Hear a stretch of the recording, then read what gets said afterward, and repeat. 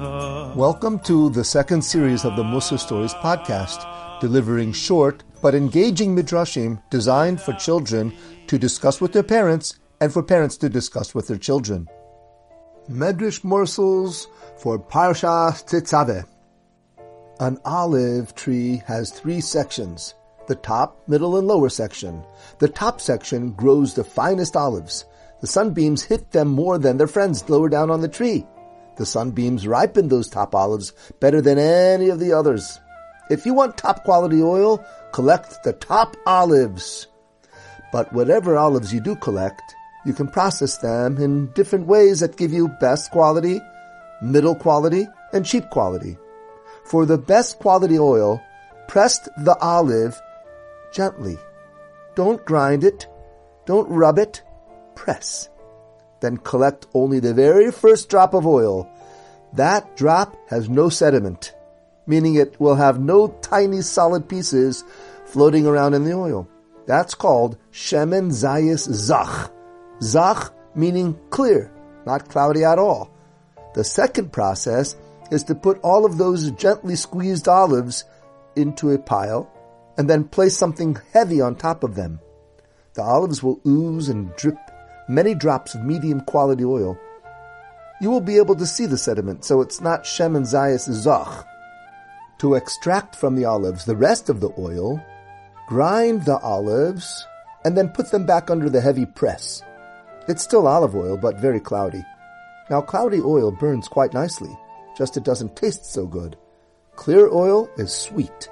Cloudy oil has some of the bitter-tasting pieces floating inside, so I would advise you to use the low-quality oil for your lamp, not for your baking and cooking. But Kinderlach, we learned something strange in the beginning of Parshas Tetzaveh. Shemen Zayis Zach Kosis Lamaor. Clear pressed oil is required for the menorah light, not for the menachos. Maybe you don't know what menachos are. Menachos are karbonos made of flour. There are many recipes for the menachos, and most of them call for olive oil. The Torah says you can use low-quality oil for the menachos. You don't have to, but you could. But for the menorah oil, only zach, the first pressed drop. You are asking why? Well, the Gemara asks this and the Medrash asks this.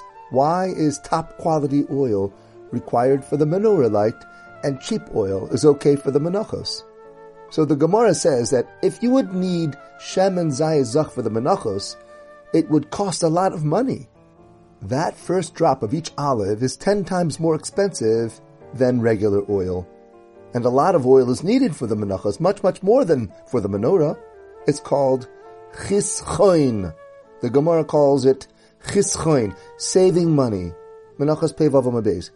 Hashem wants us to save money. You hear that, kids?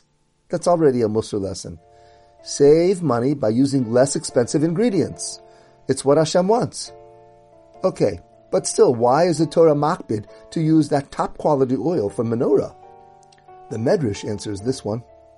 It's because Hashem does miracles through the menorah. The Tana, Rabbi Chanina Sagan HaKohanim, tells a Maisa that happened with him.